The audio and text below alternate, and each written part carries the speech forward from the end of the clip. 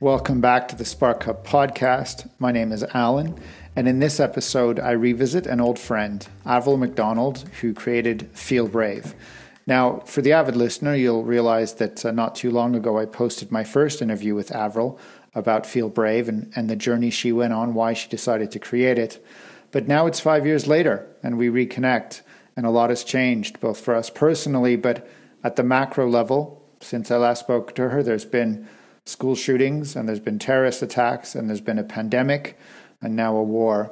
And so in all of this turmoil that we seem to find ourselves in as parents, we seek answers. We try and rationalize the world for ourselves and for our children. And Avril, frankly, has been dealing with that now full time. She's done well. Last time I spoke to her, it was a bit of a side hustle. Now it's the main event.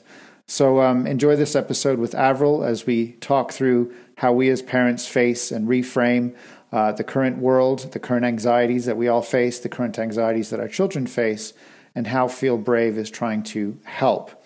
As always, there's lots of notes in the show notes just below this episode where you can find links and deeper dives around Feel Brave.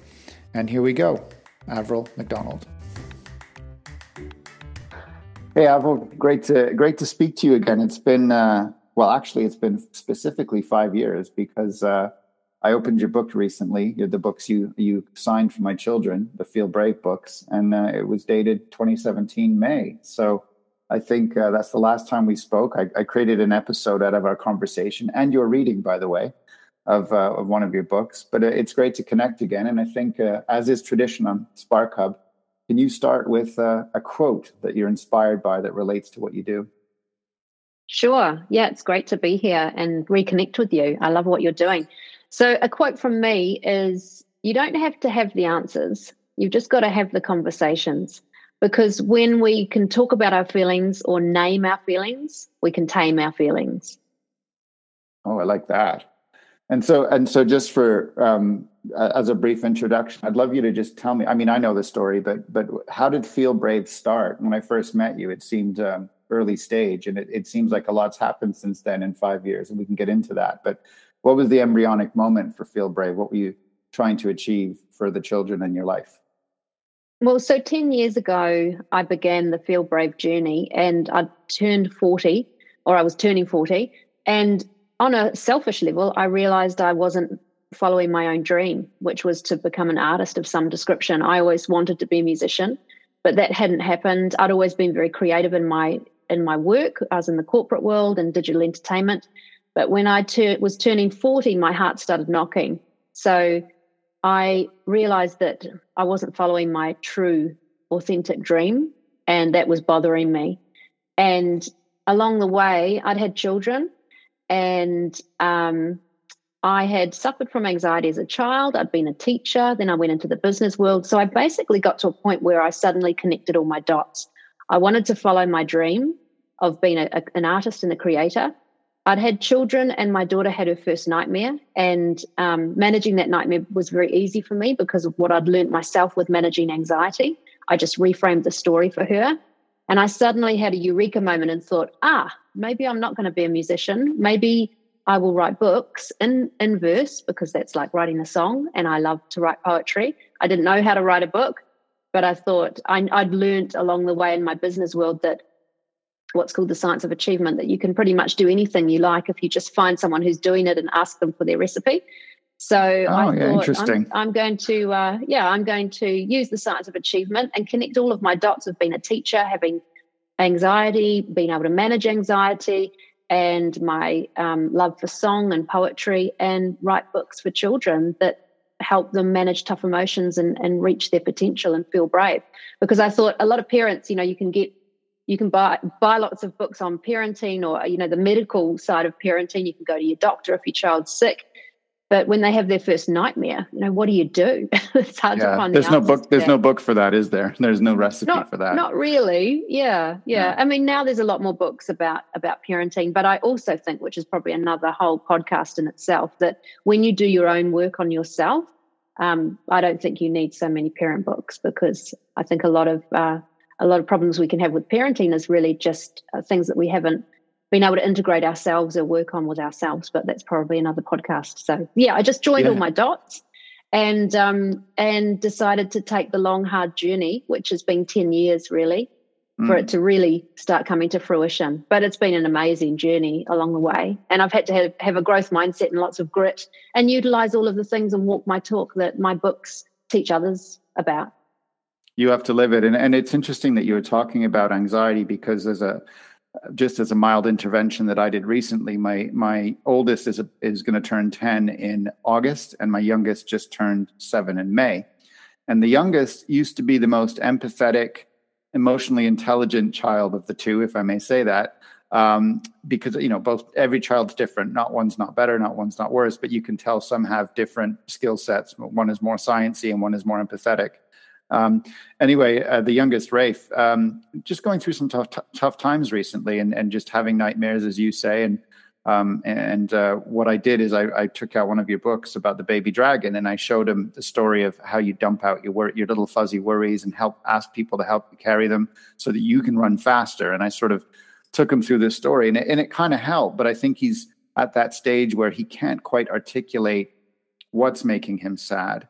And so I'm trying to coax it out of him a little bit through stories. And some of them are my own, or I tell him stories of my own, or I'll grab one of your books. And I just try to say, you got to feel brave. You got to feel brave to talk about it. I've obviously been, like anyone, have my own trauma that I have to deal with. I lost my brother a few years ago to suicide. So that obviously causes, dark moments for me. But I fight forward. I try and, as you say, feel brave, which I think is a great name for it. But how do you feel brave? And that's where the mystery lies. I think the stories you've written are great. I've got 5 of your books, but I'd love to hear. So if I back up a minute, if ever there was, since I last saw you, if ever there was a more anxiety-inducing event than the pandemic of 2020, when children had to stay home and your house had to be converted into a place of work, a place of living, and a school, all in one. I would think that would have been, I still feel there's a huge, what's the word I'm looking for, mental health crisis that might be coming soon because of that, because of the people that were stuck home with their children. It's not a natural state. It's not natural for children not to be with their friends and their teachers. And so I bring that up as kind of a moment of trauma in our history. And, obviously you didn't know that was happening 5 years ago, but I'd love to hear what's happened, since I last saw you, since the pandemic hit, since homeschooling hit. Where did Feel Brave go in that time of span? What's happened with the project since that's happened? Yeah, a lot's happened. And what I would say about the pandemic is, there's definitely a mental health crisis around that, and there will be a huge long tail from that I think we can't know yet. But I think also, and I seem to go back to this a lot actually, I think for the parents, it was a lot of the children's problems are probably from the parents, because I know myself that all of a sudden we'd moved to Australia. I couldn't go home to New Zealand, and I'd spent 16 years in England not being able to be with my family. And when I could finally be close to my family and all my plans to then spend lots of time on missed moments that I've had in the last 20 years, I couldn't. Mm. And my partner couldn't go back to England. He couldn't go skiing, which, and we couldn't do all of those things that up until that time we didn't realize really made the balance of our happiness. And so when those things go out of whack for the parents, all these new pressures come into play, and the children are sponges and they pick that up. It's a huge trickle effect, isn't it? Huge impact. And I keep going back to this, when we're okay, generally the kids are okay. They will have their challenges, but there's so much a part of who we are, and they feel things we feel, and we forget how much they pick up. So I think that's been a massive cause of problems as well. Lots of pressure on parents, jobs being lost. People for us New Zealanders that couldn't go home for a very long time, weren't even allowed to go home. Losing people overseas that you love, your loved ones, and not being there. That's huge trauma for families. Yeah. So it's so huge. It's making me tingle just thinking about what people have been through. So it's been massive. But the journey of Feel Brave when I left England, I had been working really hard, for the last 10 years. I've been working on this with a grit and determination that a lot of people say they don't see in many people. I am incredibly determined just because it's my heart calling to do this, and I was determined to succeed. So I came to Australia, and unfortunately at that time the Christchurch mosque shootings happened. And my books have always been quite popular in New Zealand because I'm an ambassador there for the Life Education Trust, and they use my books in their program and their mobile classrooms around schools. And so a lot of New Zealand schools know about the Feel Brave work. And when the shootings happened, I'd been in London for the attacks where we were all on lockdown, the July attacks. And I remember what that felt like. But when the shootings happened in Christchurch, because it was my home country, I actually felt like my own house had been robbed, and I had a whole different feeling. And I'd been asked by Christchurch schools before to go to Christchurch, but I'd never made it there on book tours. And so I felt really compelled to try and do something. And a bookstore there rang me soon after and said, "Hey, I've just found your books. Where can I get them from for the shop?" Because parents are calling from everywhere wanting to know what books are good for helping kids with anxiety. And so I told her, and she said, "And do you think you could send some books to some of the schools here?" And I said, "No, I'm going to try and come.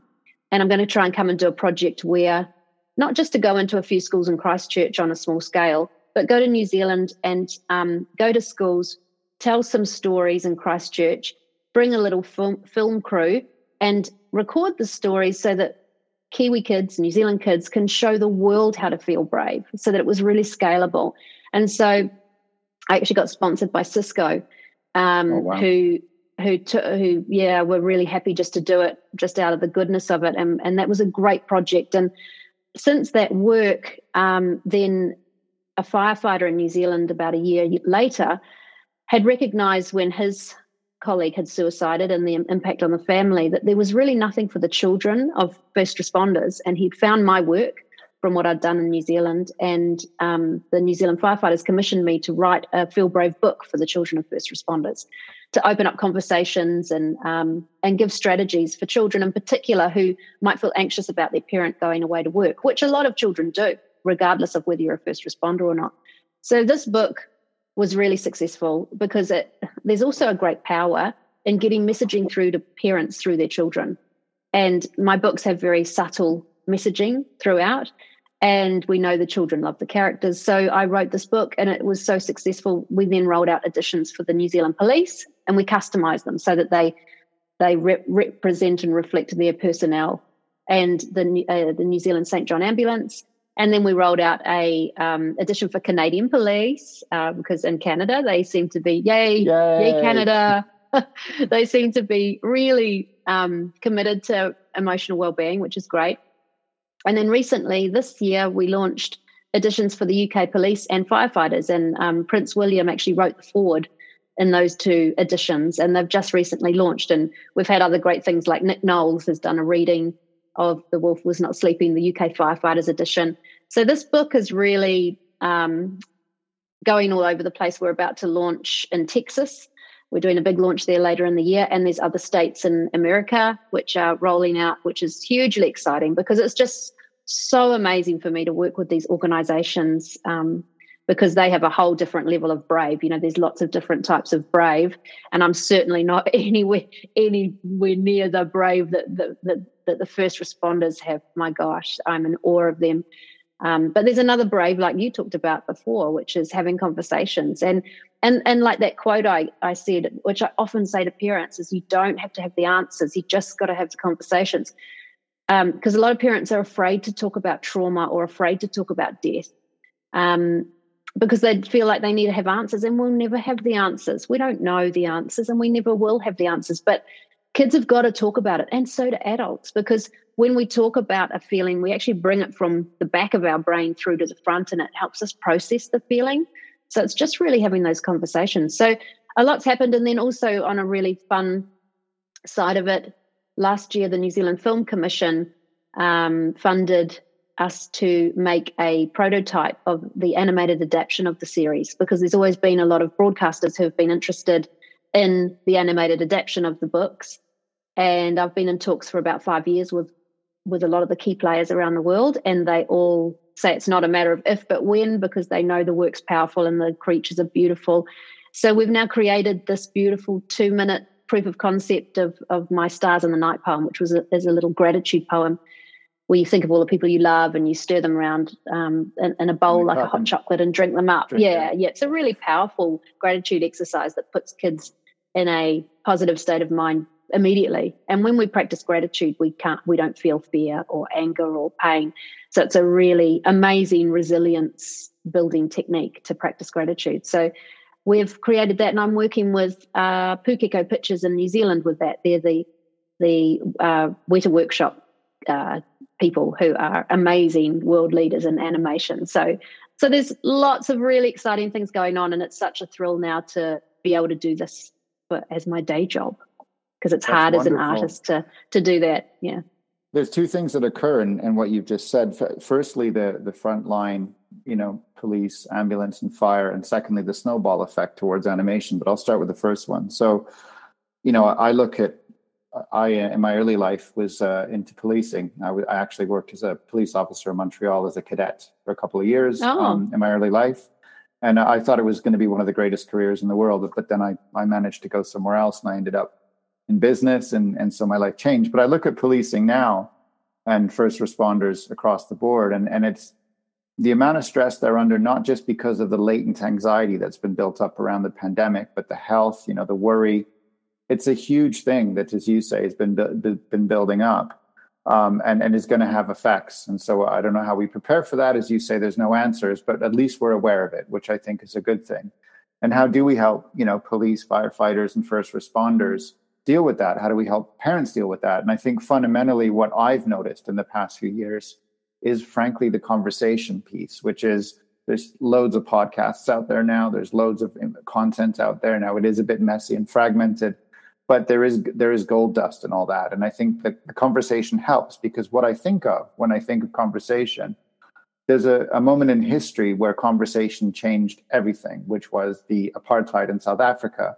And when Nelson Mandela came to power, everyone feared he was going to be vengeful, or he would enact policies to punish the oppressors. But he made a very interesting observation, which is that those people that were participating as oppressors didn't realize it themselves. And so how do you open their minds to it? Truth and reconciliation. And that's what he ran, which was interviews on both sides. What was it like to be white? What was it like to be black? And it struck me as, by any human metric, that was a powder keg. That was going to explode. A racial, tribal tension was going to explode. And this man, who spent most of his life in prison, came out and said, let's have a conversation. Let's do truth and reconciliation. And so I feel that, we probably need a few more of those moments across the board, for first responders, for parents, for us to talk to each other. I'm making an effort to speak to the men in my village where I've lived, to say, how are you getting on? Let's have a fire. Let's sit around and talk, because we need to get stuff out. And we've been cooped up. We've been locked in with our other halves. It's not a natural state for a marriage. It's not a natural state for raising children. So I think the truth and reconciliation piece, the conversation piece, has been massive in the past few years. The technology's enabled it. There's a lot more awareness now that you can download stuff and listen to it. So I think there's a grain of hope to counteract what's been, snowballing or building, as one observation. And then on the other side, it's great to hear that Feel Brave, which to me 5 years ago was a bunch of printed books, 5 books that you signed, has now gone, an old term, and I'm going to be dated for it, but multimedia. And so it sounds now like the source material could be turned into currency, conversation currency, as you say, whether it be poems, gratitude, rituals. I'm doing my best with my children. We have a little jar where we put written notes. What was the best thing that happened to you today? What are the 3 things that you enjoy? What are 3 things that you learned? What's new? Now it gets, we don't do it all the time, but every now and then we just put the iPads away and try it, and you'd be amazed what comes out. And so I just kind of wanted to bring that to your attention. I think there is something that we can do, and partially that's why I've rebooted Spark Hub in the form that it's in. I have ambitions to do very similar things to you, but I'm going to take my time and, as you say, build the source material first. And Feel Brave is a great platform. And it sounds to me like it's been helping the right people. It's going the right places.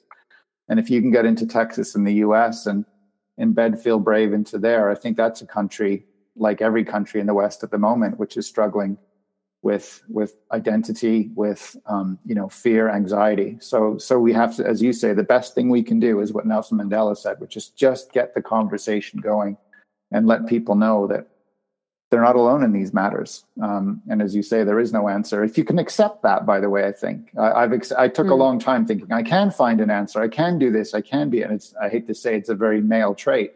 You can solve a problem, but you then have to back up and say, no, we kind of got to figure this out ourselves. And by the way, the kids are here watching, so let's teach them, to how to process this type of stuff. So also with COVID and tough emotions, just as an adult, keeping your kids safe from certain things, but also being really open about when you are sad or down, and then that's okay, and how to, and then getting around that. Yes, totally.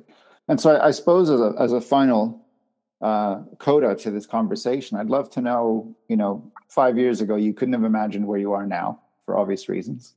Where do you think the next 5 years of Feel Brave is going to go? Where are you hoping it's going to go? What other avenues are you hoping to open up now that you're able to do it full time? Because that's the big difference. You weren't able to do it full time 5 years ago, and it sounds like you've achieved a full time status, so you can now put your full force behind it.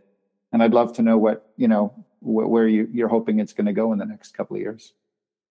Yeah, well, I've written a book. It became apparent after the first responder book that a lot of people were saying maybe there should be one for children of military personnel. So I actually very quickly wrote a book, and it's my best book yet, which is kind of obvious because when you practice things, you get better and better.